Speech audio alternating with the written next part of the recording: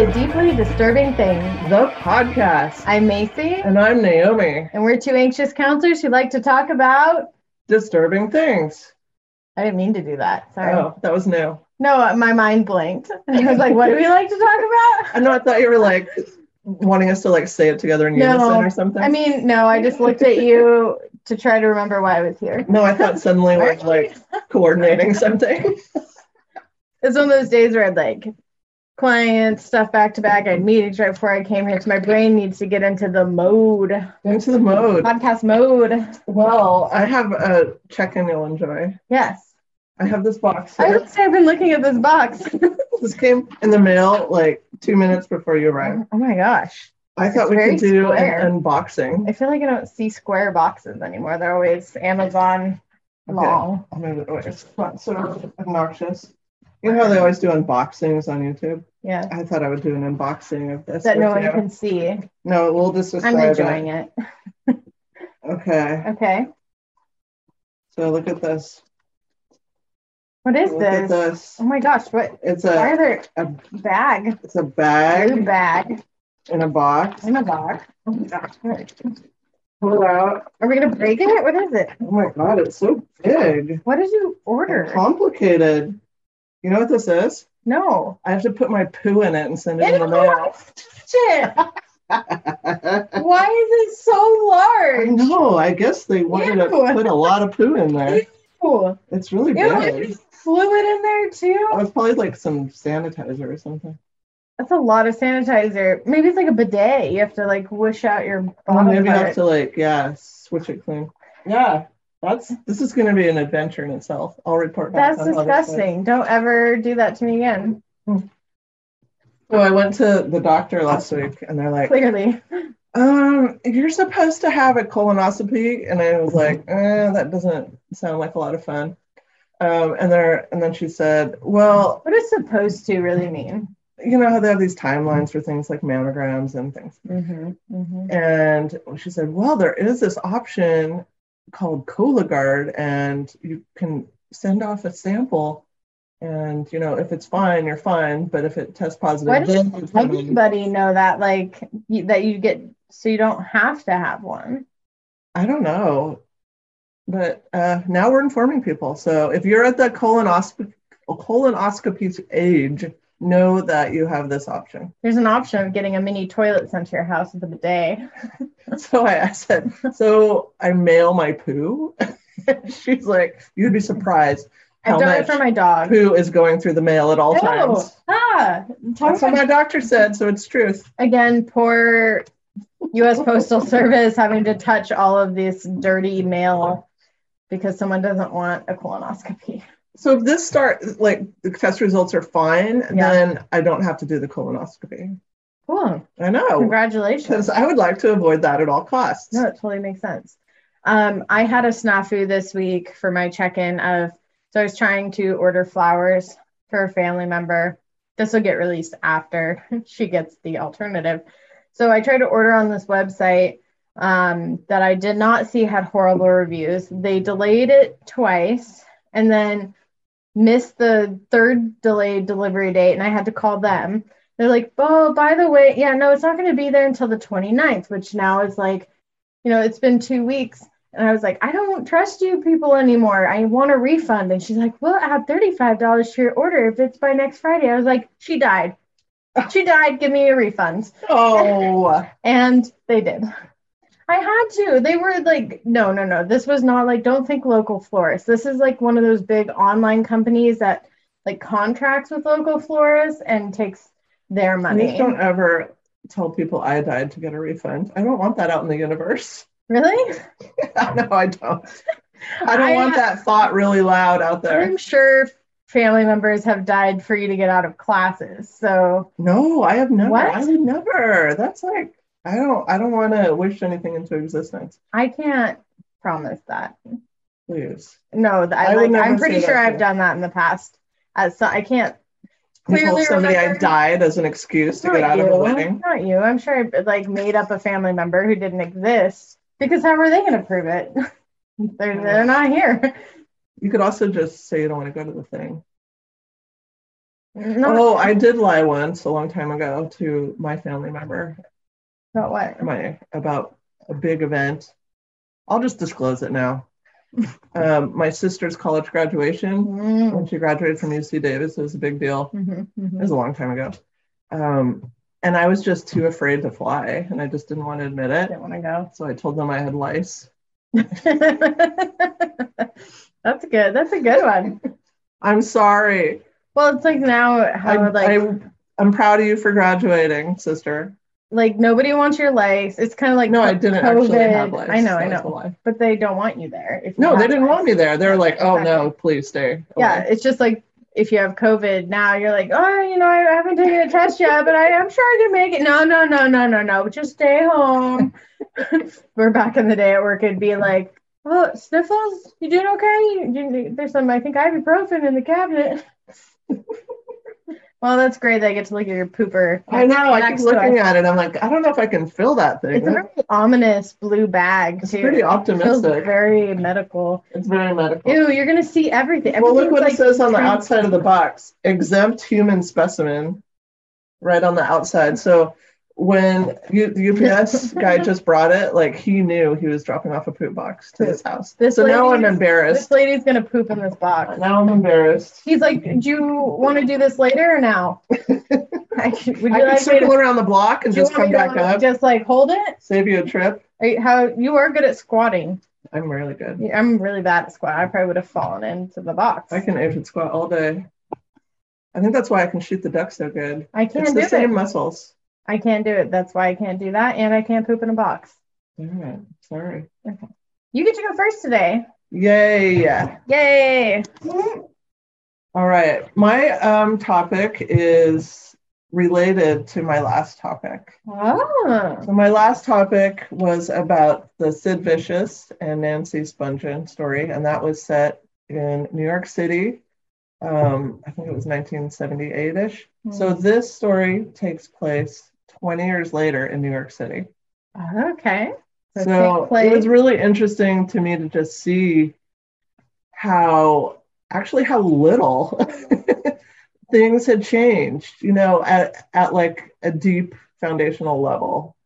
But you'll see what I mean. Okay. So there's a lot of parallels. I mean, I almost consider last week like part one, and this is part two. I mean, none of the people are related, but just there are a lot of parallels in the story. I'm going to discuss the Club Kids and the murder of Andre Angel Melendez. I know nothing about this. You're going to like this. Because you were actually alive when this happened, so maybe you'll be a little more engaged. The Club Kids under ringleader. I was super engaged in that. I spit on you. You did. That's how engaged I was. Yeah. Under ringleader Michael Alig became a cultural phenomenon in the late 1980s, early 1990s. There was a movie that came out in 2003 called Party Monster. Do you remember that movie? It starred Macaulay Culkin as Michael Alig and Seth Green as James St. James. So this was portraying a Hollywood version of the events I'm about to tell you about. No. Do you know who Macaulay Culkin is? Yeah. Yes. Ow. Yes, that was the roots of Macaulay Culkin. Hit my stuff in the face hard. So in the early 1990s, the Club Kids were taking over like all the talk shows. They were being paraded out on every talk show. They were on Geraldo. They were on Phil Donahue. They were on Joan Rivers. And in the now iconic 1990 Geraldo episode called Nightlife, Agony, and Ecstasy with 3 X's. Was that your radio voice? Like if you were to have a radio show? I don't know. Can you do it again? Nightlife, Agony, and Ecstasy. See, that's how they get their listeners. They pull out their sexy voice. Maybe it's my phone sex voice. Yes, we've heard that before in past podcasts. So this featured Michael Alig and other New York City Club Kids. So I watched several of these talk show episodes on YouTube, and it was just really interesting to see like the before of the story I'm going to tell you. So this is an example of like what the Club Kids like looked like the fashion and they look the attitude, like clowns. It's very like colorful. Yeah. But there's like darkness too with it. It's like gothic clowns. Gothic clowns. So the music at the clubs Like at this a scary time. photo above somewhere in that room of that oh gosh, where did you stay in Portland? At the B&B? It's the Airbnb. That would be a photo in one of the Airbnb rooms with your one llama. Yeah, Alpaca. we had the alpacas and the Jesus statue outside. Yes. So just put yourself in this club scene, New York City. You know, that's the fashion, that's the style. The music back then was like D-Light, you know, Grooves in the Heart, and Crystal Waters, Belinda Carlisle, Heaven, A Place on Earth. Do you know that song? Great song. Heaven is a place on earth. Yeah. Hey, I know that. Yeah. That thing. There you go. CNC Music Factory is another one. So RuPaul was one of the club kids featured in that Geraldo episode and was introduced as the Queen of Manhattan. RuPaul was in drag on the show.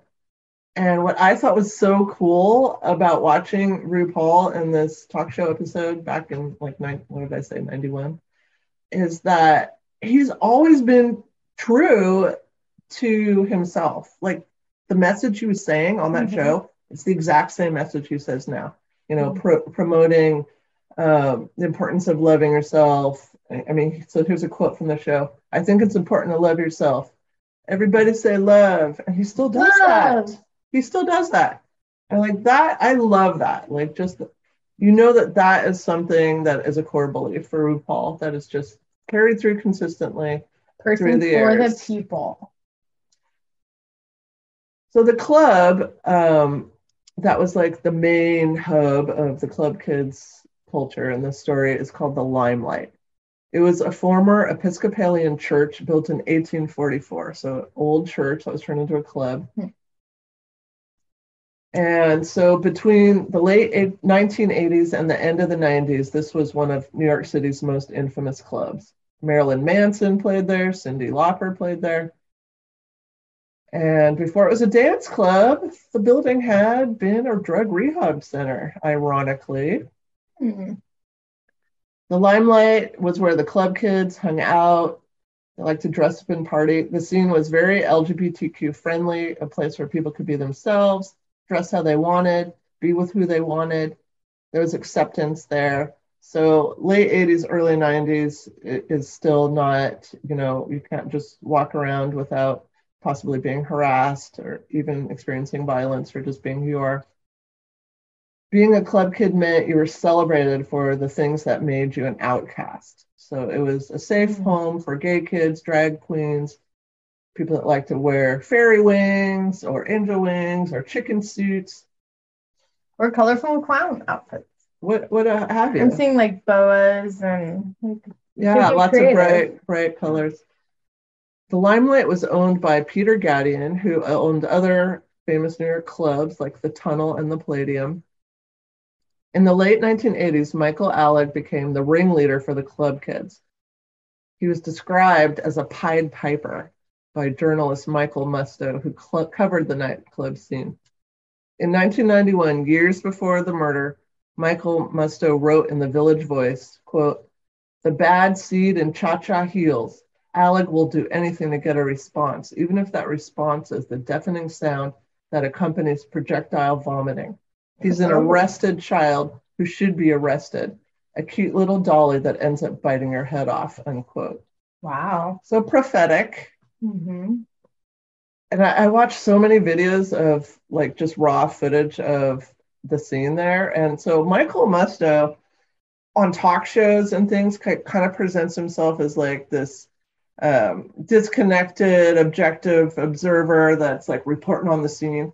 But I see him in these videos. He's out there. He's like part of it. So I saw you, Michael Musto.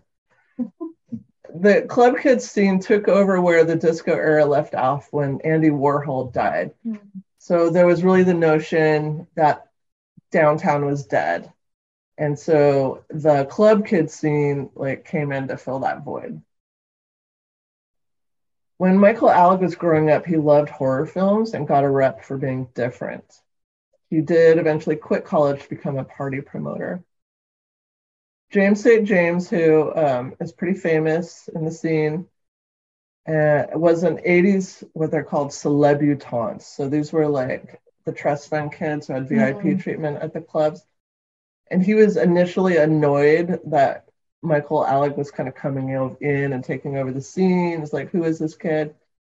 But eventually, James St. James got on board. You have to get on board, or, it's definitely a mainstay in the scene. And he has a show that I was watching that's on World of Wonder. Everything was shocking, humorous, purposefully contrary, trying to be un-PC. And Michael sold Peter Gadian on the idea to do a weekly party at the Limelight called Disco 2000. So this was really Michael Alig's chance to just build up the party scene of his dreams. So this was like a party every week. And I don't know if I could party every week. That'd be so hard. There were even commercials, like TV commercials, to advertise the event. And then they had like characters that would go to the parties dressed up like Claire the chicken, Icy the bear. That's fun. There was a dog. Sex was a component of the parties.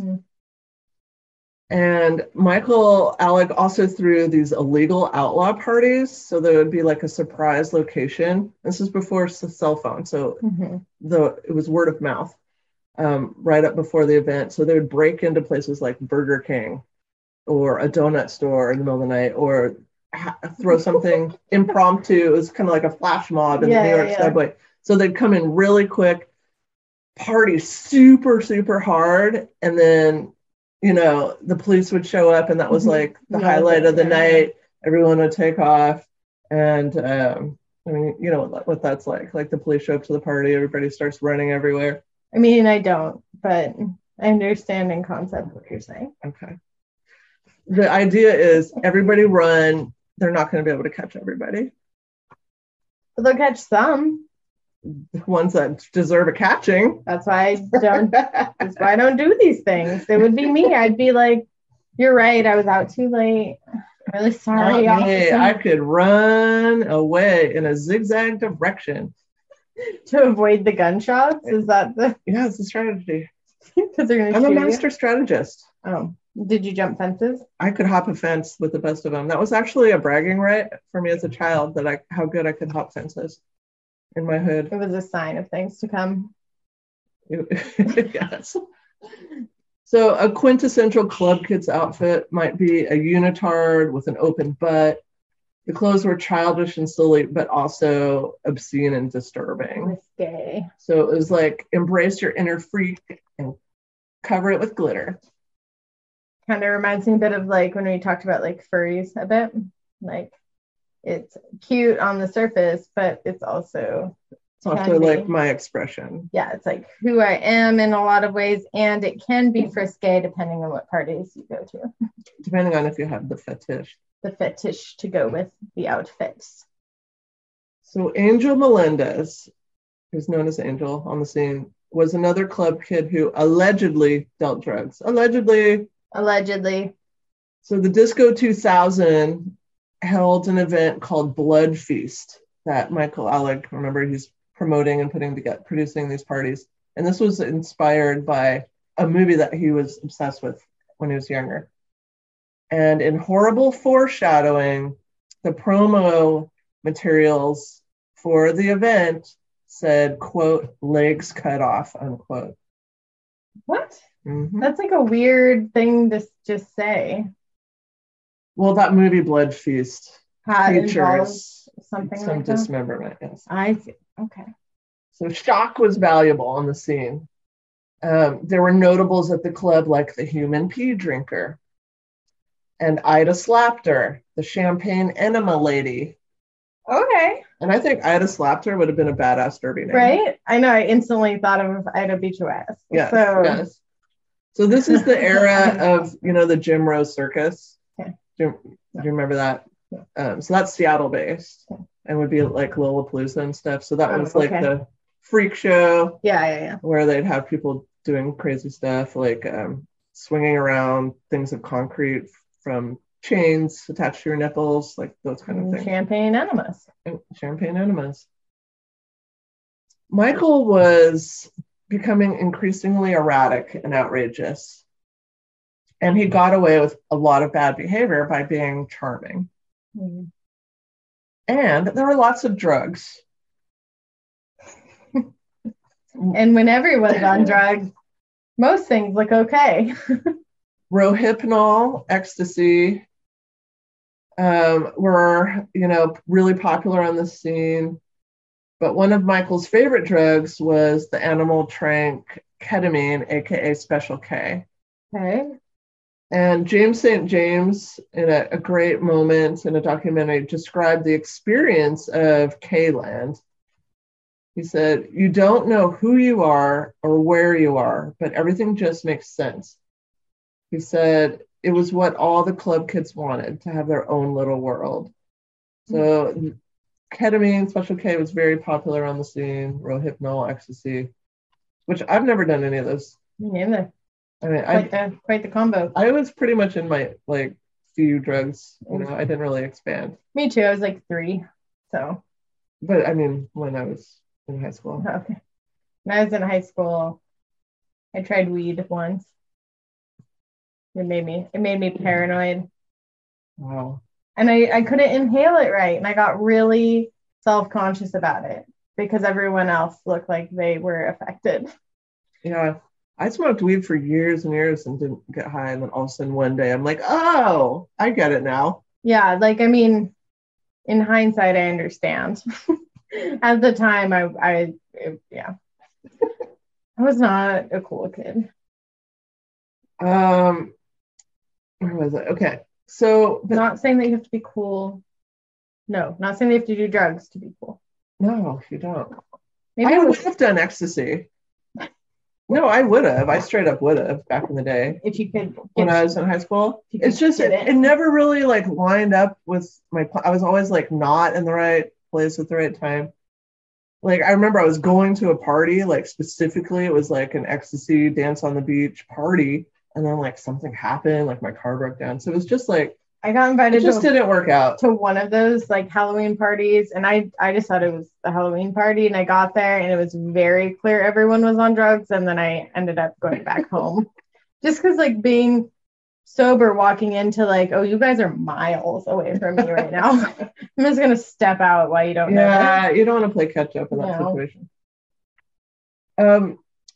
So those are the drugs they're into, but then Michael Alig's group moved on to heroin. So this is the process that happens when you just need to make things more and more extreme. Mm-hmm. So another parallel between the Sid and Nancy story. So every day Michael was on cocaine and heroin and Rohypnol and ketamine every day. And the occasional crack and ecstasy, just to spice things up, I guess. That doesn't work. Drugs just took over every aspect of his life. So this is the scene. I mean, it feels extreme to us, but if you're in the scene, it just becomes normalized because maybe you just, you start with some X and then, everybody's doing the K. So you add that in and it just grows. So Peter Gadian, the club owner, would book a week at a hotel and call it a vacation and just throw drug binge parties. Mm-hmm. And at one of these, Michael Alig, prior to hotels taking your credit card for damages. Well, is this why I have to do that now? No, I think that it just didn't matter. It wasn't relevant. They'd pay it. Yeah, I think Peter Gadian probably had money and it was not important. Consequences be damned, I guess, is the motto. Mm. So at one of these parties, Michael actually overdosed. His heart stopped, but he was revived. So another parallel between the topic last week. Drugs became the driving force of the club scene. So people were just effed up on what they called party favors. So coke, K, ecstasy, Rohypnol, all on board at the same time, which I can't imagine. Mm-mm.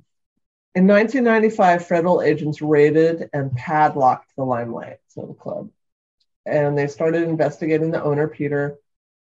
After the raid, Angel, who was working as a bartender there, was fired, and he moved in with Michael Alig and Michael Alig's roommate, Freeze, who was also allegedly a drug dealer.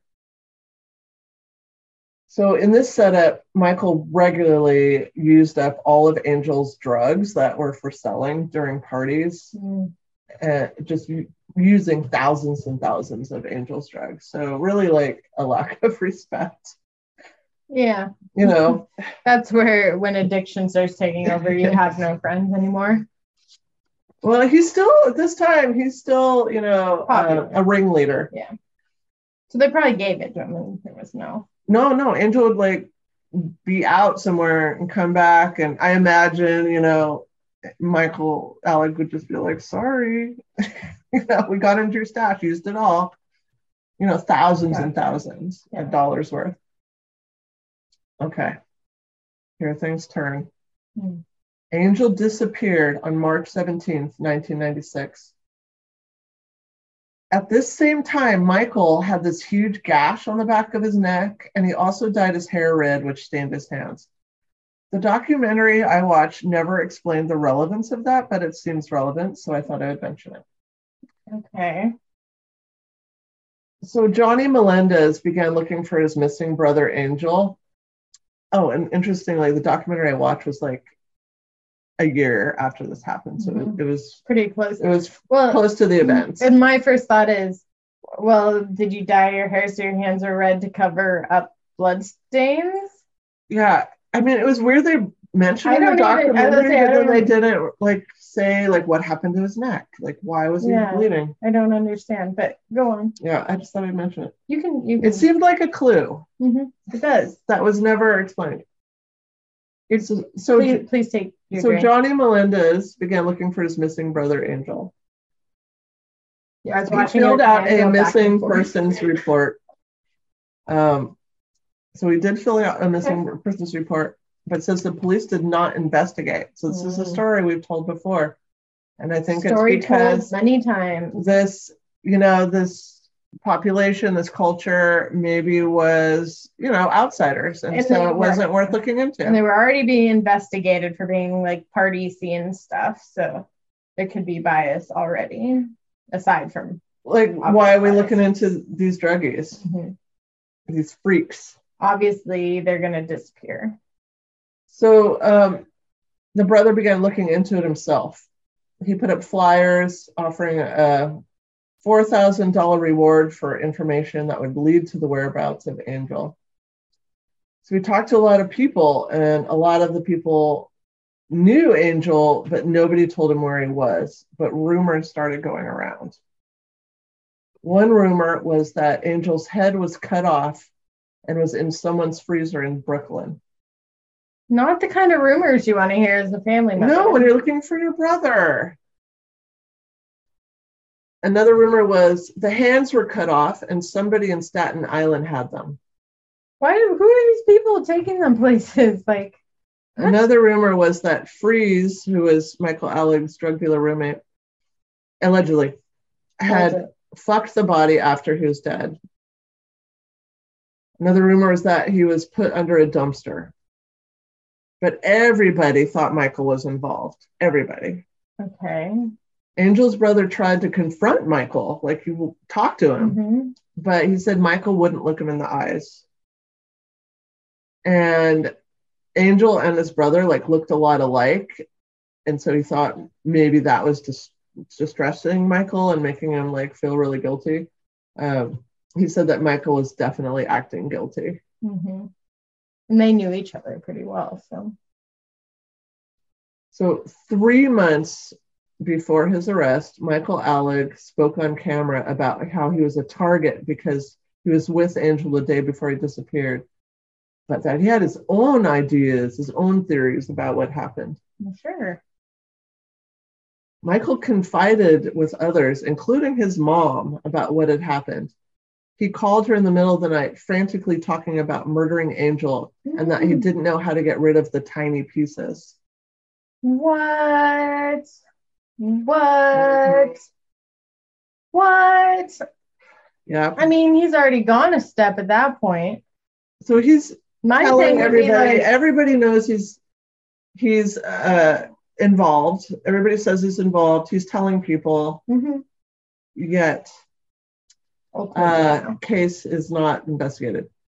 One of the club kids, Gitsy, wrote about the incident in her diary, saying it involved money and a hammer and drugs. He cut off the legs, she wrote, referring to Michael, and threw them in the garbage, and then he put the rest of the body in a box. And then she said, I actually sat next to it, not knowing. Recently, him and Freeze threw the box in the river. That is crazy and sick, but I still love him. Gitsy thought if they could just get Michael sober, there could be some kind of resolution. I mean, so Gitsy is like maybe super cute. She's in this documentary, so like about a year after the events, telling her story.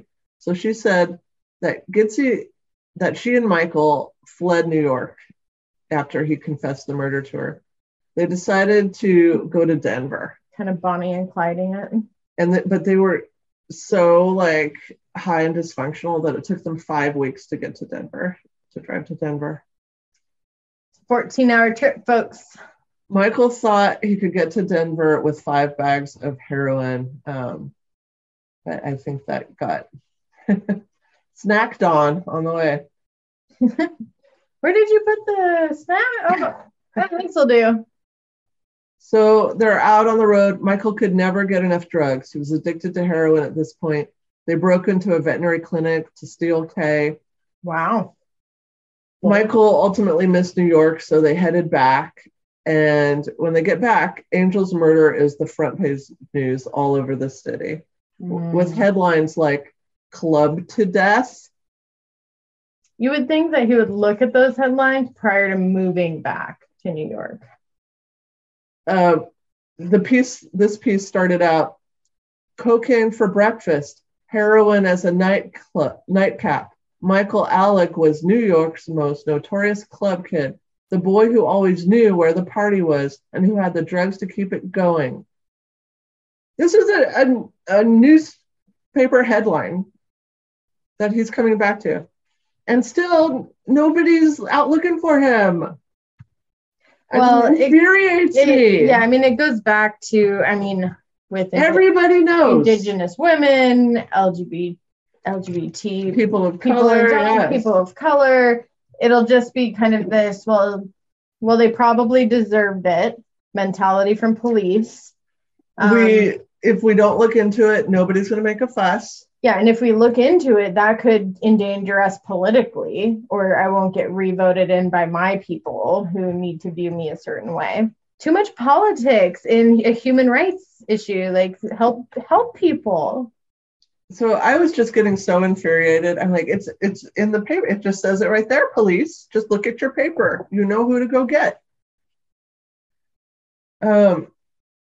So everybody is just whispering about it. They're whispering about murder, dismemberment, Michael Alec. So this is the scene he comes back to. Meanwhile, Michael's like, I'm going to make a comeback on the scene.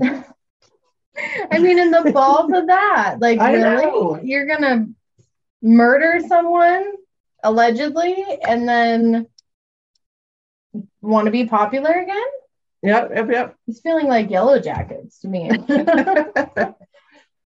So a few weeks earlier, police had identified the body in the box as Angel Melendez.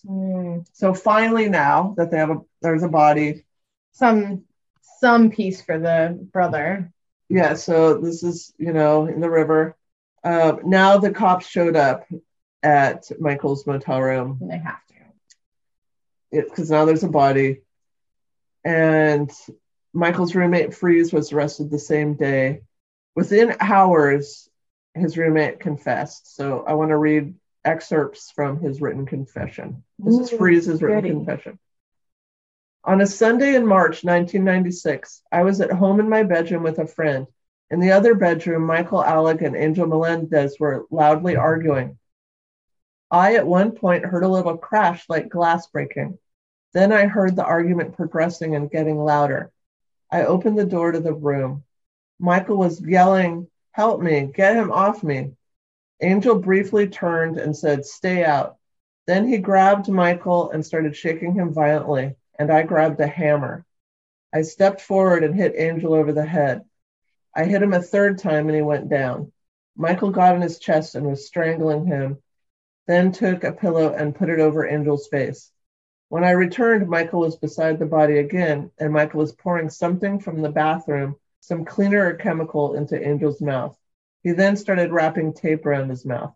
He asked for the duct tape from the closet and said, "You have to help me." So I helped him finish wrapping the tape around Angel's mouth. Angel was then undressed down to his underwear. Michael said, "Help me put him in the tub."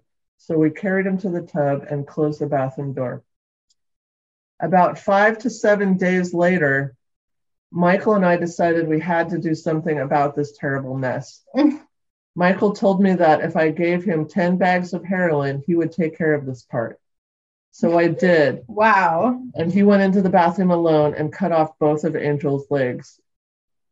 Michael put the remainder of the body into a large plastic garbage bag. He then put the whole bundle into a large box. A few hours later, we took the box into the elevator and out through the main lobby into a yellow cab that happened to be outside the door, and we took the body to the West Highway around 25th Street, and we threw the box into the river, unquote. Okay. First of all, the guy that hit him with the hammer 3 times, that feels like it could have at least been defended as I was helping protect somebody. It was the only way I could get him to stop.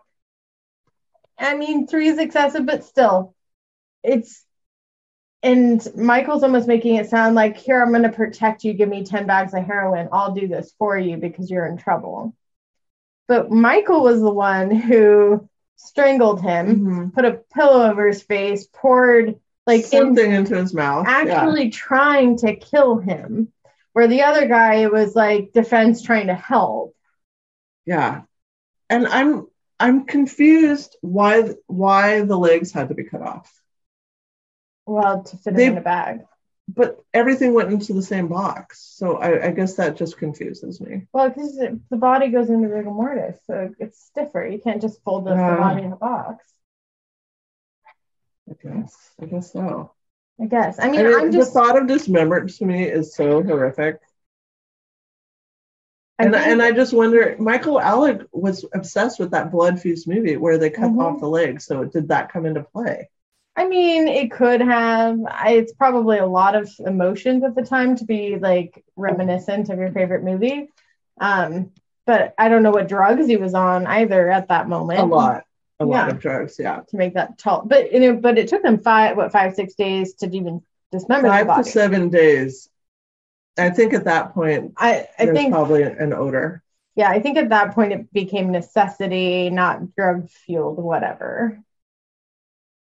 How sad for Angel. Yeah. Angel. Freeze and Michael had put Angel's body in the bathtub and filled the bathtub with Drano, ice, and baking soda. Days later, the body was cut up and dumped in the Hudson River. Michael had told a lot of people about this, and again, I just want to say it's insane that it took so long for it to be looked into. Which means nobody was interviewed. No, and everybody knew about it. Everybody. The police only pursued the case. It'd be like someone at your work killing someone and about it. Talked about it. It's water cooler at lunch. Yeah, and you're like, but why are they still? They're still sitting. And it's like the headline, the cover of the Inlander. It says it like it says the killer's name. Wait, they're running for office president? What? Yeah. So it took 9 months until the police pursued the case. That's insanity. But again, a theme. A sad theme. Michael and Freeze pleaded guilty to manslaughter in 1997. He had no history of violence. And Michael was sentenced to 10 to 20 years. In prison, Michael expressed regret, saying he wished it had never happened. His mom stood by him through everything. Gitsy died of a drug overdose in 98, so just shortly after the documentary. Wow. Peter Gadian was tried on charges of racketeering and drug conspiracy. He was acquitted on everything.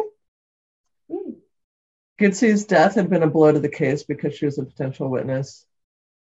James St. James, who is wonderful to watch, if you have a chance to watch any interviews or videos, he's very charming and entertaining. He now works for World of Wonder, the empire that RuPaul's shows are part of, and it's a show called Transformations. So he was a New York City club kid from the beginning. Freeze was released from prison in 2010. In 2012, it was reported he was working on his PhD at NYU in sociology. Yeah, I mean, I love rehab stories. No, that's good. Michael Alig was released in 2014 after serving 17 years in prison. In 2017, Michael Alig said he was trying to reinvent himself. He said the Party Monster movie upset him because it portrayed the event as premeditated and him as callous and uncaring. He really took offense to a scene that he said that was fictitious that showed him having a party in the apartment while the body was there. Yeah, and I could see that being upsetting because he is charismatic, like he's the light. So he's obviously a very compassionate person, but if you put that combo of drugs in anybody, I'm not saying it's by no means right, it by no means excuses behavior, but that doesn't mean that him as a person is that. Drugs change people. The killing of Angel almost certainly would not have happened if Alig and the others in the room at the time had not been on drugs. Totally. But Alig, in interviews after his release from prison, he was very careful to avoid the drugs made me do it thing, because a condition of rehab and parole is that you have to take accountability for your crime, which I learned. I didn't realize that. So like the moral, whatever. Yeah, you can't like a program blame. You have to say your own responsibility. So he said, I was responsible because I made the decision to do drugs. And when I made that decision, I wasn't on drugs, which I thought was a really unique perspective. I had not heard that before. Yeah, no, I really like that because it goes back to there was an initial choice. Yes, there's this, addiction is not as easy as saying no. It just isn't. But I like that he took accountability. Yeah, but was it real or is it just conditions of parole and rehab? I taught in a substance use clinic, and they had it's like a moral something group that teaches them the moral implications of what they did, and they do have to follow specific rules like that. And one of the things they'll do is they'll have the group members vote. So the rest of the group will take a vote if that person gets to pass and move on to the next chapter. So if someone thinks that you're lying or being dishonest about something, they could veto. And you have to stay at that level before you get moved forward. So there's a lot of peer involvement. I love that. In 2020, Michael Alig, infamous king of the club kids and murderer, died of a heroin overdose at age 54. Dang, that's it. He always wanted to be famous, but he became famous for something terrible instead of fabulous.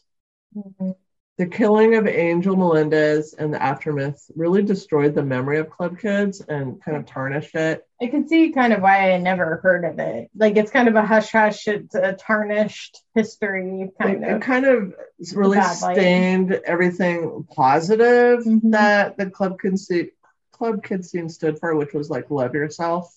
It was a foundation of positivity that kind of got shit on.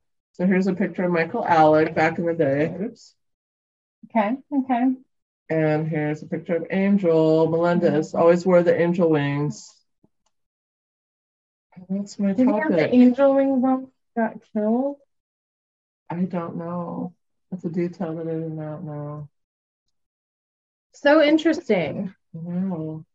And isn't it interesting that that's 20 years after last week's topic. So some things have changed, but some things did not change. There's still, the culture, music, excess, murder, and complacency by police still occurs today. Everywhere. It does still occur. Yeah. While I'm pulling up my topic, we just went through, we have a bunch of new subscribers recently, so welcome to the podcast. Thank you. We appreciate each and every one of you. We are very much a grassroots podcast. Yeah, it's just me and Macy in my bedroom. And we do it, we've been doing it for 2 years now? Over? Three years. And it's if you'll never gotten old. Write us an essay telling us who you are. This and why Naomi's mission in life. She really is curious about who is that person. Like we'll see, like, what do you mean that many downloads in a month? Who's listening to us? And there are, and it's sometimes thrilling, but I'm also like, I want to have a deep connection with each and every one of our followers. So if you care enough to, you can follow us on Instagram. Yeah. And can they message on? I don't know. DM me. Yeah. DM Naomi. She manages the Insta, and she wants to know. Or send us an email. Like, yeah, where do you come from? What's your life like? Tell us everything. Whatever. I'm going to hear from you, Estonia. Oh yes, and I do want to give a kudos because for the first time this March, we actually have listeners from Ukraine. And Ukraine strong. Yes, and I just, it's a little solace for what's going on right now, but for those who are listening in to get a little escape, we care. Make you laugh.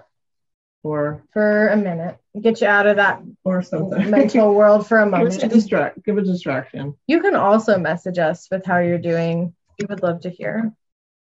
Yeah. What are you going to tell us about? Me? Yeah. Don't look at me. Don't look at me. Okay. You're not looking? I'm not looking. I can't see anything. Okay. I am going to talk about lies that you were told as a kid that you might still believe today. Oh, I'm very impressionable. So I'm excited about this because me too. First of all, me too. And some of these things I was like, I know that wasn't true, but like part of me kind of still wanted to hold on to that thing. Yeah. So I'm going to go through 19 things. Oh my God. Oh, I guess I probably shouldn't say what I was about to say. What were you going to say? I can't say it. I'll tell you later. I literally cannot say it. It'd be very bad if I said it. Okay, don't say that. Okay. I don't want to have to delete things. We are an unedited podcast unless unscripted and unedited obs. Unless on a rare occasion Naomi has a panic attack. Naomi has a panic attack in the middle of the night. Because we had wine and something came out of our mouths that like is funny between two friends in a closed room that should not be stated out loud to anybody in the world. Everybody has those things, so don't judge us. Here we go. All right. Number 1. You ready? Yeah. That sugar will make you hyperactive. Oh. Okay. So, like, did you hear that as a kid? Like, that sugar makes you, like, they're going to have energy, you're going to whatever. Yeah, I mean, sugar wasn't really part of my household growing up because we're hippie people. Mm-hmm. I had hippie parents. Remember I told you about like fiending and going and like eating the Jell-O powder just to have the sugar fix. Sorry, I don't mean to laugh at you. I feel really bad. I mean, I was literally in my grandma's like food pantry, like go with the like sugar. It's president and choke. Gosh, I'm so sorry. That was my life. No wonder you jump fences so well. I hopped fences. It's called hopping fences in my neighborhood. Hopping fences? Yeah. It was like a thing? It was a thing, yeah, in the Bay Area. Okay, I lived on... It was hella cool. I lived on another Bay Area thing. 5 acres in the woods, so there were no fences, and I didn't know my neighbors. Okay, so this is like an old wives' tale. I don't like that term. Me neither. But call it something else. An old wives' tale. I hate that. It something different. I hate it. Yeah. It's like an urban legend, maybe? Yeah, let's say that. Okay. So studies have found that children's behavior did not actually change whether they had been fed sugar or not. What did change, though, in these studies was parents' perception of their child's behavior. When parents were told their children had been given a lot of sugar, they were more likely to say their child was hyperactive, even when the sugar fix was a placebo. This one seems more like a lie for parents and kids, but like it was common. Like, don't give my kids sugar before, like, they're going to be hyper, but really it's just the parents' own perception of their kids. I beg to differ on this one. You can beg to differ, but you also like science. So I just want to challenge you. This is a case study. Just of my 2 kids. Oh, you can have case studies. Okay. Case study. About your children. Skylar, sugar, caffeine never affected him at all. Didn't matter. Asher, on the other hand, probably till he was about 7, he could not have sugar because he would freak the F out. Like, we would have to drop money on the table, carry him out over our shoulder because it was bad news. So he was very limited. And then he grew out of it. Like, probably when he was about 7-ish, like it stopped being a thing. But when he was little, no sugar for that kid. No juice boxes, no fruit snacks, or you were in for a wild ride. Wild ride. Yeah. But Skylar, nothing. Okay. And maybe, I don't know the sample size, I won't lie. This is my sample size of 1. That's fine. That's fine. I'm sure every parent will have their thing. Statistically irrelevant. Okay, here's this one. That gum will stay in your stomach for 7 years. I believe this for a really long time. I remember as a kid, like when I'd swallow my gum, I don't know. Okay, but you still did it though, right?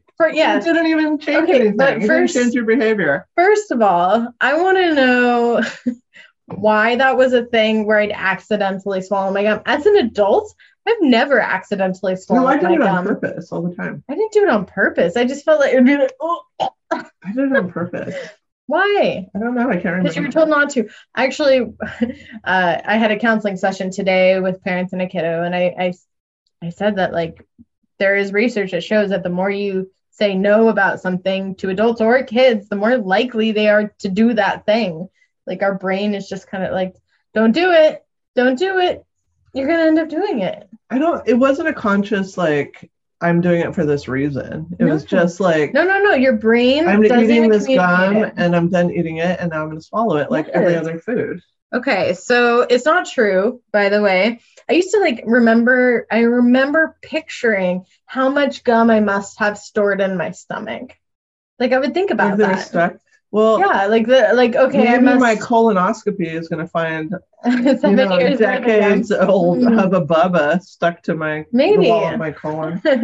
So I'll report back if that's the case. This probably comes from the fact that gum doesn't digest well, but from like actual research, it shows that it everything pretty much comes out. Yeah, like 7 days at most is what doctors say. So it's like not 7 years. Like, it might stay in your stomach for 7 days, but that's it. Right. Okay, so it's just, it doesn't have much nutrition, so your body it's like not in a rush to digest it. I do if I'm really anxious, because when I get anxious, I bite the inside of my mouth, so it keeps me from biting. But not typically. I don't chew gum. If I chew gum, it's almost like have you ever ate sunflower seeds? Okay, that's another horrible thing about me. Is I ate the whole thing, so I had to stop doing it because I think it was like it's kind of addictive. Oh, and you get the little splinters. Apparently, that can. No, I ate the whole thing. Wait, what? I would eat the whole sunflowers. Okay. When? I don't have the talent. Like, you just pop it. You don't pop them all, and you do one at a time. Well, my ex-husband, because I think it's a farm skill. Like, he could do a whole unshelled pack of them on one side. Because they're used to chewing tobacco, and they keep them in their cake. Pass it to the middle, take the seed off, spit the seed out, swallow the seed. Like, it was this whole like awesome assembly line. Did he chew tobacco? No. But squirrel? He's a squirrel. He must be a squirrel. I never knew how to do that in my mouth, and I didn't have the patience to like one by one like open a seed and like take out the teeny morsel of You don't meat. take it out of their hand. So you take one at a time, you put it in your mouth, and you separate it with your tongue, and you pull out the seed. That wasn't satisfying enough. I mean, really, the only reason I liked eating sunflower seeds was the salt and the flavor. Yeah. So I would just chew the whole thing up and swallow it. That's so bad for your insides. Like I've literally read articles about how it can like tear up your intestines. I'm sure that happened. And like for men, I don't know why. I read something once that like men, it's even worse for. Oh, it's probably something happening. Yeah, don't do that. Okay. Well, I stopped. That's not even in my thing, but don't do that anymore, please. I don't. I'm worried about you. Okay. I'm glad you're worried about me. I'm always worried about you. All right. Somebody is. You can't swim an hour after eating. Oh, yes, I've heard that a lot. Lies. Is that lies? It's a lie. So the story went that the body sent blood to the stomach and away from your limbs. So while it digested food and such, your limbs would grow tired. Oh, you just like sink to the bottom. And you get cramps and then you drown. Which sounds so I have silly. never had a swimming cramp. Me neither. What does that even because mean? It's a fucking lie. Well, what is the point though of it? What's the point of the lie? So the Mayo Clinic has confirmed that there's absolutely no scientific evidence whatsoever for this. You can eat whatever you want and swim. Well, where did it come from though? I mean, it had to have been some kind of cautionary tale. It's an urban legend of like, don't go. I'm sure it was something like just to get kids to not go in the pool. I don't know. Like they wanted them to hang out at the picnic blanket? You know what it is? Because they just ate and they don't want them to poop or pee in the pool. You gotta wait at least an hour. Oh. That's just my guess. Well, what about the lake? Who cares if you poop or pee in the lake, right? Maybe your parents in the 50s. I don't know. This is like good. This has been around forever. Somebody probably started this rumor based on some kind of false science and it just spread like wildfire, like a lot of things today. Hold on. Talk about that. About what? Wildfire? No. I'm looking it up. I'm like really curious. Like what was the where did the saying come from that you can't swim until an hour, right? Until an hour. That's a long ass time to wait to swim. Yeah, which no science like if you're at the pool and you want to swim. I mean, I don't swim in chlorine pools. I think they're gross. But I used to in the past. Yeah, I mean, everything is just kind of going back to this idea that you're digesting and your limbs won't have energy and you'll just drown like a safety hazard. Weird. I mean, I do get tired after a big meal. That's why. Maybe that's like maybe parents need to nap and they can't supervise their kids during that time. The parents can't move their limbs. They're like, oh. Yeah. It's like Pixar with Wall-E. Yeah. I had a question today by my team where everyone had to say what Disney or Pixar character they were, and I said I was Wall-E. Just moving around things that no one cared about, but cared a lot to me. I think they call that meth-driven behavior. No, he was very methodical. He took breaks for things he enjoyed. Okay, so myth, not true. Okay. All right. How about you lose more body heat through your head? Oh, yeah. Have you heard this? Yes. How has this impacted your life? It makes me want to wear a hat, and it makes me tell my kids to wear hats when it's cold. So this rumor is kind of why a lot of people wear hats in winter. The study that this common misperception was based on had a lot of additional factors that skewed the results of this study.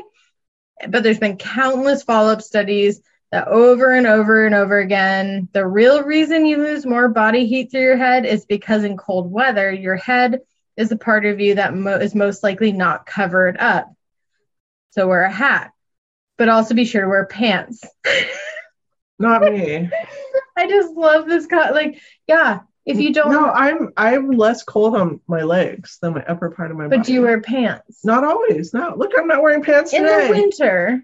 No, I don't always. But I have to wear like insane amounts of coats.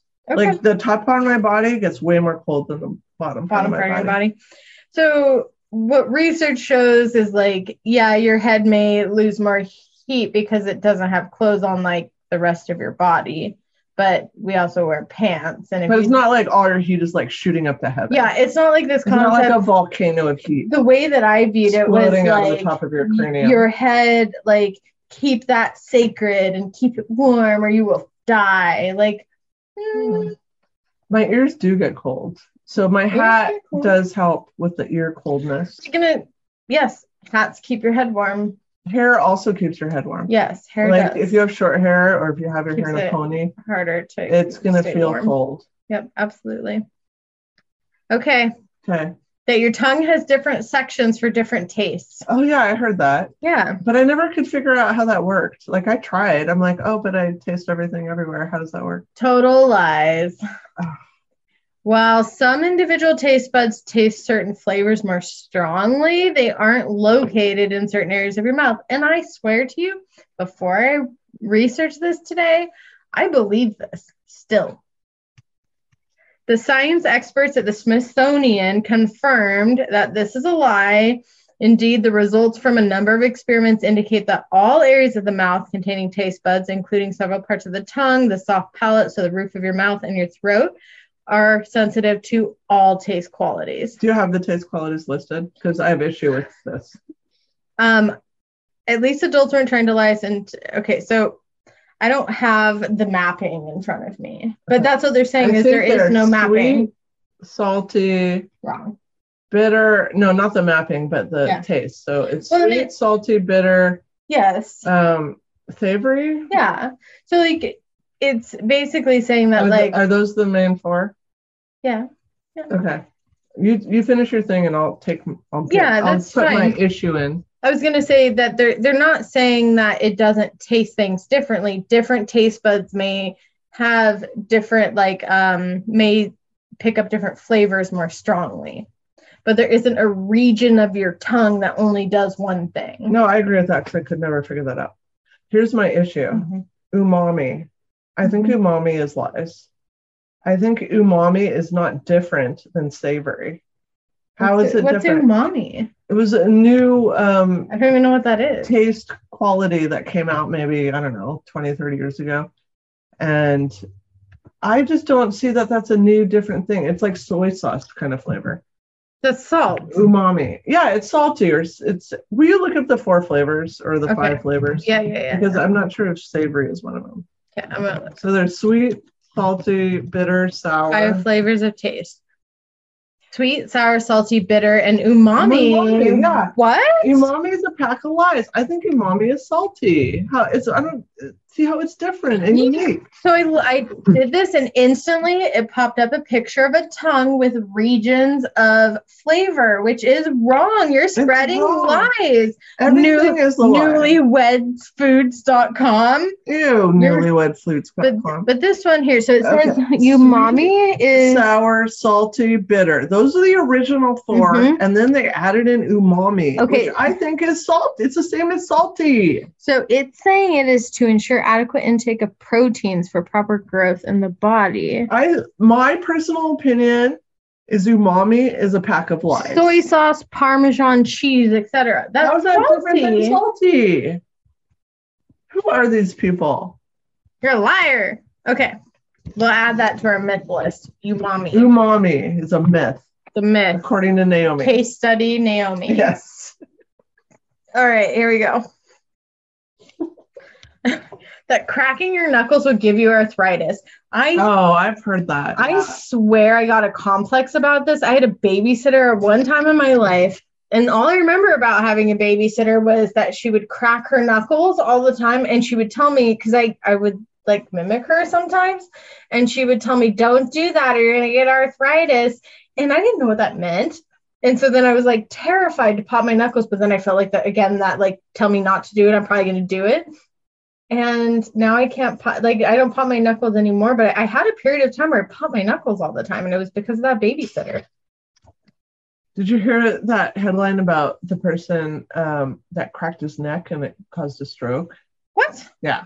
I mean, okay, and I have to say, I've seen some people crack their neck, and it is not okay. Like a chiropractor would tell you not to do that. It's too intense. Yeah, like if you do like a little that, okay. No, but some people take their head in their hands and are basically ripping it off their neck. Not the exercise. That seems unhealthy at best. And that case study didn't end well. Okay, so this isn't true. It may gross you out when people pop their knuckles, but experts at Harvard conducted several studies that compared arthritis rates among people who never cracked their knuckles and those who had done it habitually for years, and found no raised risk of arthritis. And of course, it doesn't damage your knuckles at all. No. So, and I actually watched a video because this is a long time ago because I was so curious about this. It's not impacting the bone. It creates like an air pocket bubble, and that is the pop you're hearing. Oh. So it's not like the bone hitting bone. Do people get addicted to the sound?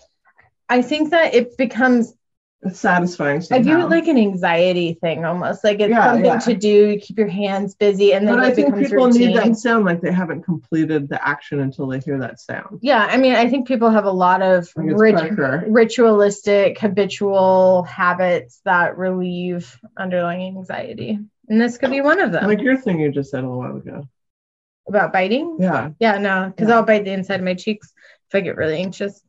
I do it on accident sometime, and it's horrible. Oh my gosh. Or my tongue? No, I do it on accident. That is different. I've drawn blood on my own tongue. I'm like, oh, this is awkward. Now I have to leave this party because my mouth is full of blood. Yeah, no, that's completely different. Because it's very like methodical. It's like skin picking. Like if you have a scab, and so in your mouth, if you feel like a bump or like maybe you did bite your lip and then there's like an inner part that's rough. Yeah, that sort of thing. And then sometimes you just keep biting, but it's like a soft surface level. It's like a little pinch, not a like you bit through your cheek sort of thing. Okay, ready for the next one? Yes, I love these. Cavemen lived in caves. Oh. Poorly titled. Let's unpack.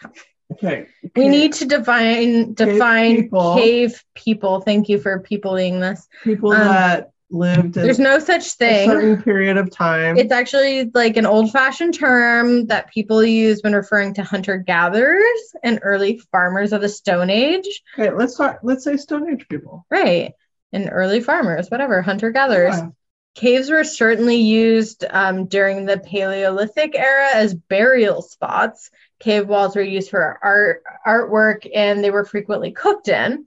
There is evidence that caves were used as shelters during storms, but wild animals at this time would have been using those as shelter. So sleeping and living in the caves when a hyena or bear would probably be in there doesn't make sense.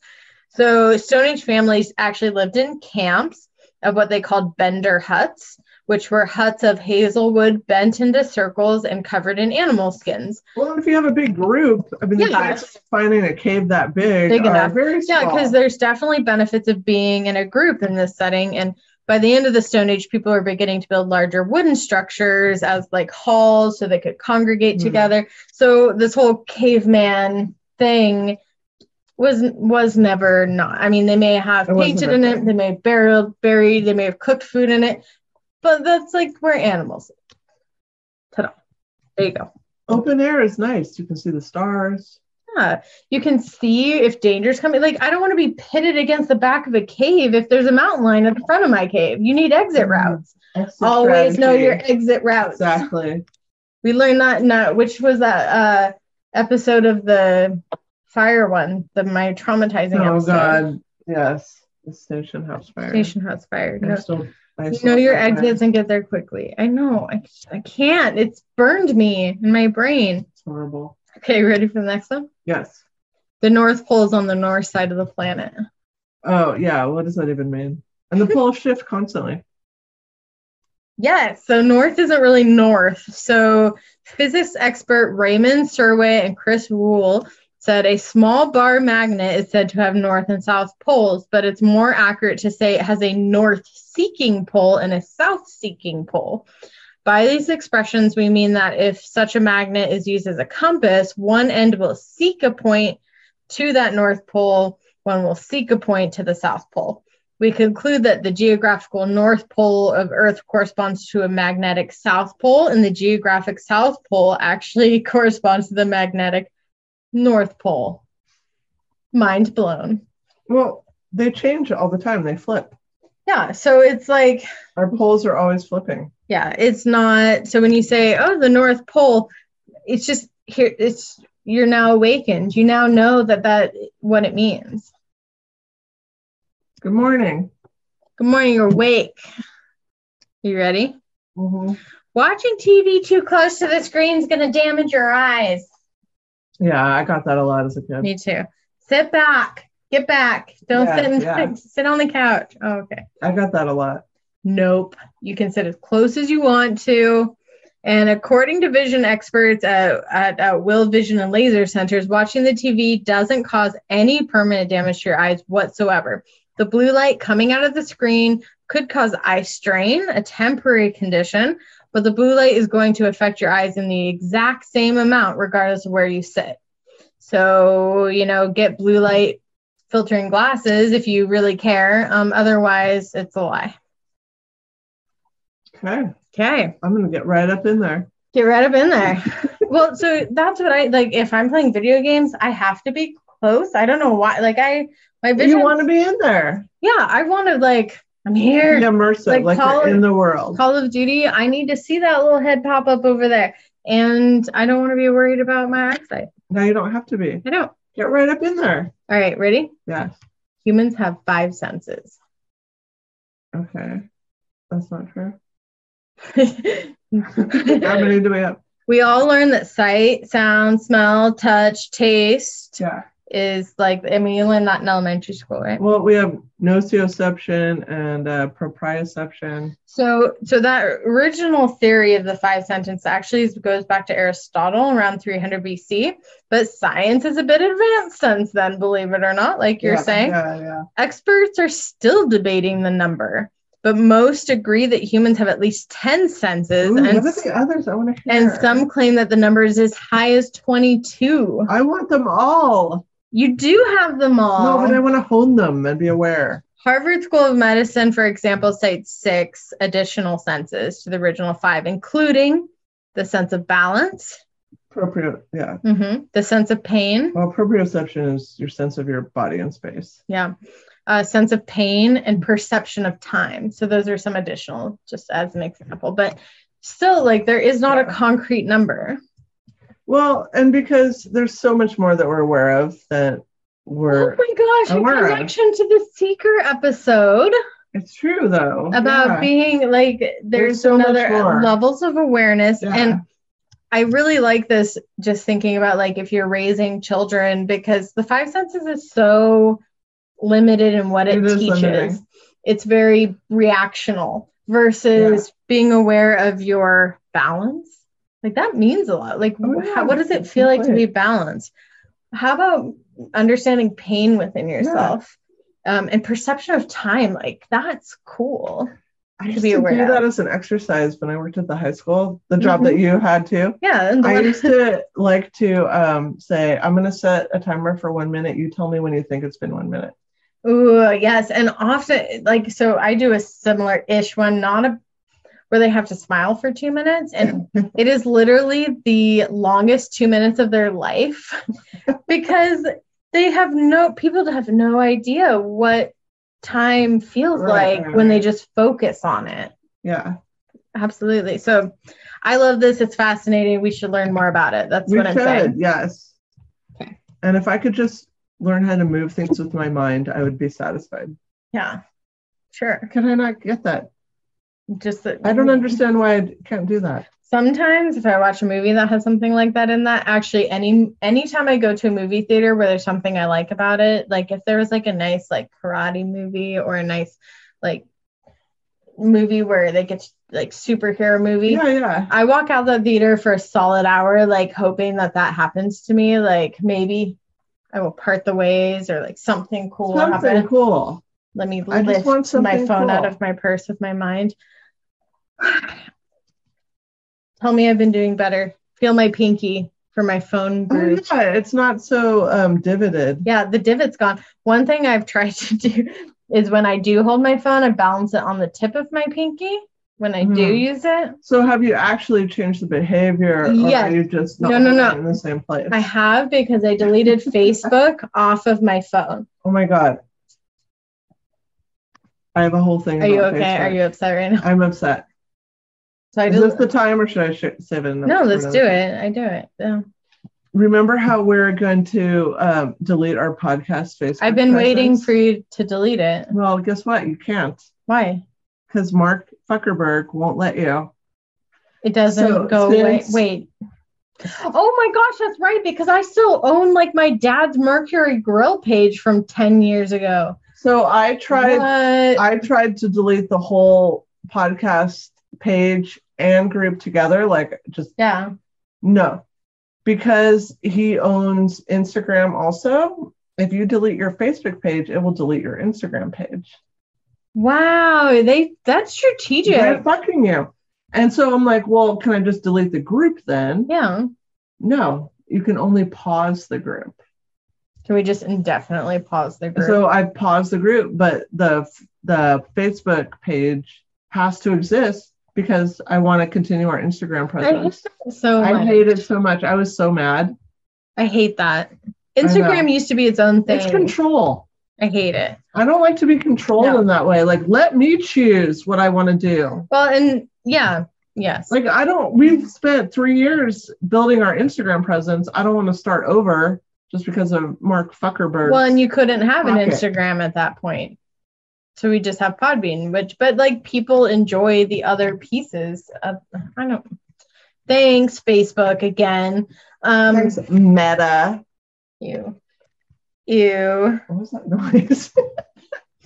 Because I never plugged my laptop in when I got here. Sorry. Oh my gosh, plug it in before everything dies. And then there's chaos and mayhem. Sure, I don't hurt things. Okay, maybe we're plugging in our laptop so we don't lose this whole podcast episode. We've done before, and it was very sad. We have three ghost episodes. 3 ghost episodes that we put some heart and soul into, and we never came back to because it doesn't feel authentic anymore. Right. It has to be real in the moment. That's why we don't tell each other our topics ahead of time. Because or else we'd be thinking about each other's topic ahead of time. Yeah. And it wouldn't be a fresh reaction. Yeah, like I want my world blown in one moment. I want a fresh reaction out of you. Thank you. You get it every time. So that's why I spit on you sometimes. So, okay, ready? Yes, I'm ready. Eating carrots will help. Oh, actually, pause before we get to carrots. So, yes, I deleted my Facebook off my page, and I've used Facebook less, enough to the point where there was like a drama thing, and I got notified about drama thing by like someone via messaging me on the side, and I hadn't even seen it. Was that nice? And it felt so nice because it was like FYI, and I'm like, never even saw it. Cool. Yeah, unaffected. It feels so good to be unaffected, to not have instant emotions by what someone else does. Yeah. Love it. Okay. Eating carrots will help your vision. Here we go. Not true. The scientists say only if you really have a roundabout way of looking at things. So here we go. Vitamin A does help your eyesight. Carrots don't have any vitamin A. Oh, damn it. But they do have beta carotene, which the body converts into vitamin A. Okay. Other foods with beta carotene: sweet potatoes, kale, spinach, winter squash, butternut squash, apricots, cantaloupe, and even pumpkin pie. Eggs and milk are also a great source of vitamin A. So it kind of gets pitched to you though as a kid. Like I remember this: eat the carrots, it'll help your vision. Your eyes, yeah. Yeah, like that specific statement. No, definitely. But like your body has to do even an additional process to make that true. Where you probably have to eat like foods along with it, you know? Yeah, but like other foods that have that, like there's a lot, like carrots, but it's not going to just like improve your eyes. Why have carrots gotten that rep? I don't know. Like some of these things, it's like, why? I know. I want the source. Who started this rumor? It's a generation over here that I need answers from. I want to know. And I bet you they're just repeating what they heard. Inquiring minds. And then where did that come from? Okay. I want to trace it to its source and have words with that person. Exactly. They're probably dead. They're probably carrot farmers. They're probably gone. They're like, I know how to market our carrots. Let's say it'll be good for your eyesight. Yeah. That'll sell our carrots. It'll sell it. Sorry. I can't make accents. I don't know why I made that accent. Okay, here we go. Ready? Don't ever wake up sleepwalkers. Oh, because they'll like kill you? So they're not in any danger. This is actually like, it's better just to let them sleep if they're safe. It has actually more to do with your safety. It's fairly common for sleepwalkers to attack the person waking them up. They'll be combative.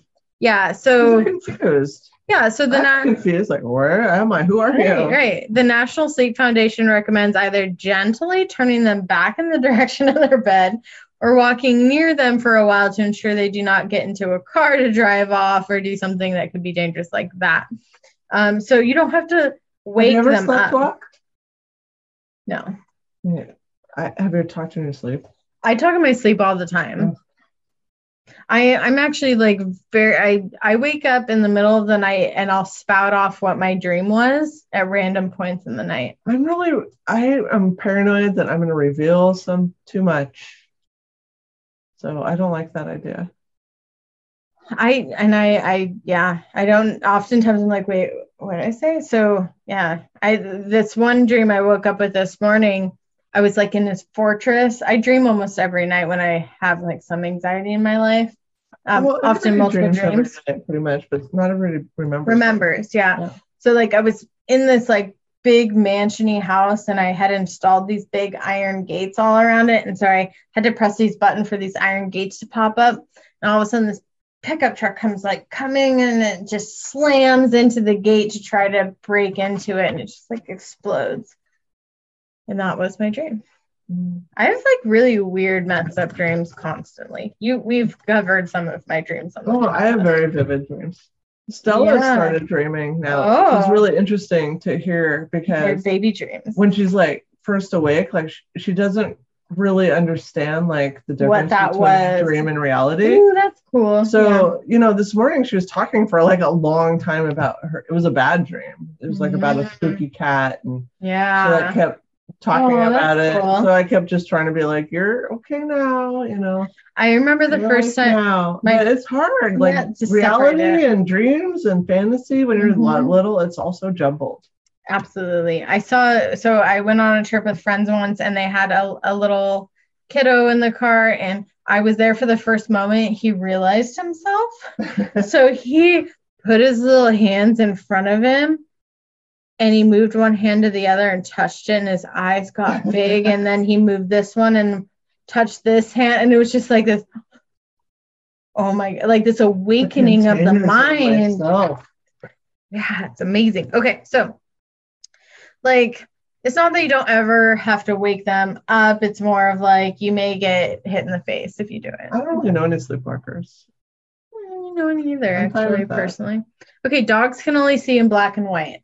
Oh, I've heard that. Mm-hmm. Is that not true? Not true. But so they're capable of seeing the full color spectrum that humans can, but it isn't shades of gray. Dogs see colors more in like yellows, blues, and grays. Mm. So that made me think like, okay, like what toys are my dog's favorites? Blues and yellows. Oh, because the others just fade away. So think about this. How many dog toys are red? Like that's that's a common thing and they don't like see that. That's really unfair. Right. So like get yellow, blue type dog toys. It'll pop out to them more. Your dog will also have about a 20 to 40% of humans' visual acuity. So anything you can see in the distance is going to look pretty blurry to them. But it's not downhill from them. Dogs see better in dimmer light and can detect any sort of movement or motion far better than us far away. So even though it's blurry, they can detect motion better than us. Got it. Yes. Mm-hmm. So I thought that was pretty interesting. I think I was on that black and white bandwagon, even though it's hard to think about that all the time. I've also always heard that dogs can only hear the vowel sounds of our speech. What? Yeah. I've always heard that. So, for example, if you adopt a dog and they have a name already, you want to rename them, it has to have the same vowel sound. So if you adopt a dog named Barney, you could rename it Arnie. I typed in, do gods only hear vowel sounds? And I got some weird stuff. That's something I've always heard. So if I was going to rename a dog, I always had to make it rhyme, basically, like the same vowels, but you could change the consonants. The dog's ability to hear vowels is likely only in connection to whether the vowel is connected to a hard or soft consonant and simple word. Even then, it may be the word and consonant that's getting the dog's attention. Interesting. Okay. All right, here we go. We're on number 14, by the way. I had 19. So okay. Got a couple more to buckle in for. You can see the Great Wall of China from space. I never heard that. I've heard that. How have you not heard that? I don't know. Really? I guess I don't follow that feed. I mean, it's not a feed. Like, I remember being told this like in elementary school. Yeah. Obviously not a good one. So it's actually sort of true, but mostly not. According to NASA, visitors to the moon can expect to catch a glimpse of the Great Wall of China with a telescopic lens and zooming features, but you can't see it with your naked eye. So they can probably see lots of things that way. Probably. You can sometimes see the Great Wall in like low orbit, but at those heights, there's a lot of other things you can see too. So the only thing you can see from the moon is a beautiful sphere, mostly white, some blue, patches of yellow, and then every once in a while, some green vegetation. No man-made object is visible at that scale in space. Yeah, I mean, it'd have to be huge. And that was actually from the astronaut Alan Bean, who was on Apollo 12. Go Alan Bean. Go Alan Bean. Why is this fighting me? Okay. Adam and Eve ate an apple. Well, I mean, come on. These aren't real people, so. So we see it all. Yeah, it's like a commonly depicted thing. But in most theologians, at least at this point, say that in the actual text, it doesn't refer to a specific fruit. So this is the issue here. Given that other geographical landmark reference that the fruit was likely a pomegranate or a fig. Well, we know pomegranates are super spiritual for Jews. Yeah. So, I mean, so to me, that makes more sense. Equal the amount of mitzvahs. So this makes sense that it's been kind of added as, it became folklore basically at this point. It's spread over and over and over again. Do you like apples? No. I don't like apples. You know what I like? Dried apples. I have a bag of dried apples on my counter right now. I like dried apples. I like apple pie. I like apple pie. Put in sugar, sure. I don't love apples in and of themselves. Apples by themselves, I'll take a bite and then it probably sits there with the bite in it. If I'm super cold and it's in the snow, I will have some hot apple cider. Oh, sure. Yeah. Again, offer to me, I will take it. But if you give me a hard apple that's not quite ripe or one that's mushy, there's too much in between risk. I don't like mealy apples. No. Okay. Ready? I'm ready. That you have to wait 24 hours to report a missing person. Oh, you don't have to? No, this blew my mind a little bit. Yes, they will. So, okay, here we go. In Spokane? Don't wait is what actual emergency personnel would advise. Don't wait 24 hours. So here's the deal. They will probably say that, someone may be coming home late from work, or maybe they're at a friend's. They'll say that and say, maybe give it some time, but that does not mean wait to report it. Oh, okay. I wouldn't wait, but are they going to take the report and do They will. Are they going to investigate? Are they going to do an APB? But would you rather them take the report or not? No, I'm saying I would call, but are they going to do anything? Yes, they will. They're going to. Yes, this is actually by police. The New York Police Department actually stated that if you're worried about someone's safety, call the police immediately. They can advise you on what to do next for that particular situation. And ultimately, them getting involved at any point is better. In my topic, 9 months later, the NYPD investigated. Agreed. And the brother put in the report immediately. Yeah. And again, there's a lot of privilege that probably goes along with who's making the report. We definitely will say that. So it makes me angry. Yes. So they say there's a world of difference between reports that someone coming home from a date isn't back on time and someone who's like coming back home from a meeting with someone who's habitually abused them or made them feel scared for their safety and isn't responding to contact. I think if it's out of pattern, yeah, it should immediately be investigated. Well, and that's kind of what they're saying is like, don't just, because I have heard this too, like, wait, you have to wait 24 hours. Okay, they're actually saying like, that's not true. If you call us and it sounds like you should give it some time, we'll tell you that. That doesn't mean we don't report that you've called us and gave us a concerning thing. We'll have that info there when we need it. But we may also say, this is really urgent and we do need to get on it right now. Yeah. So don't just put it off because you've heard that statement.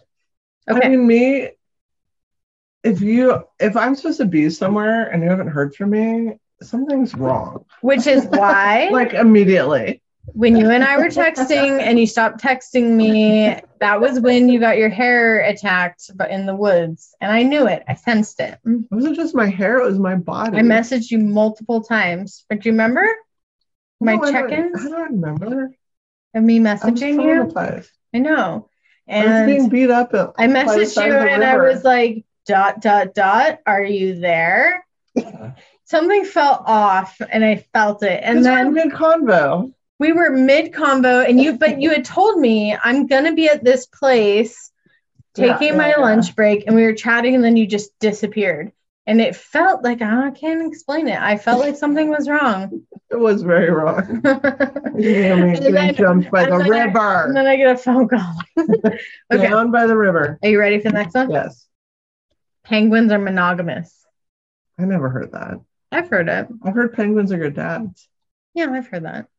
Which they are. I mean, they try. So I have heard this for like they have their partner for their whole life.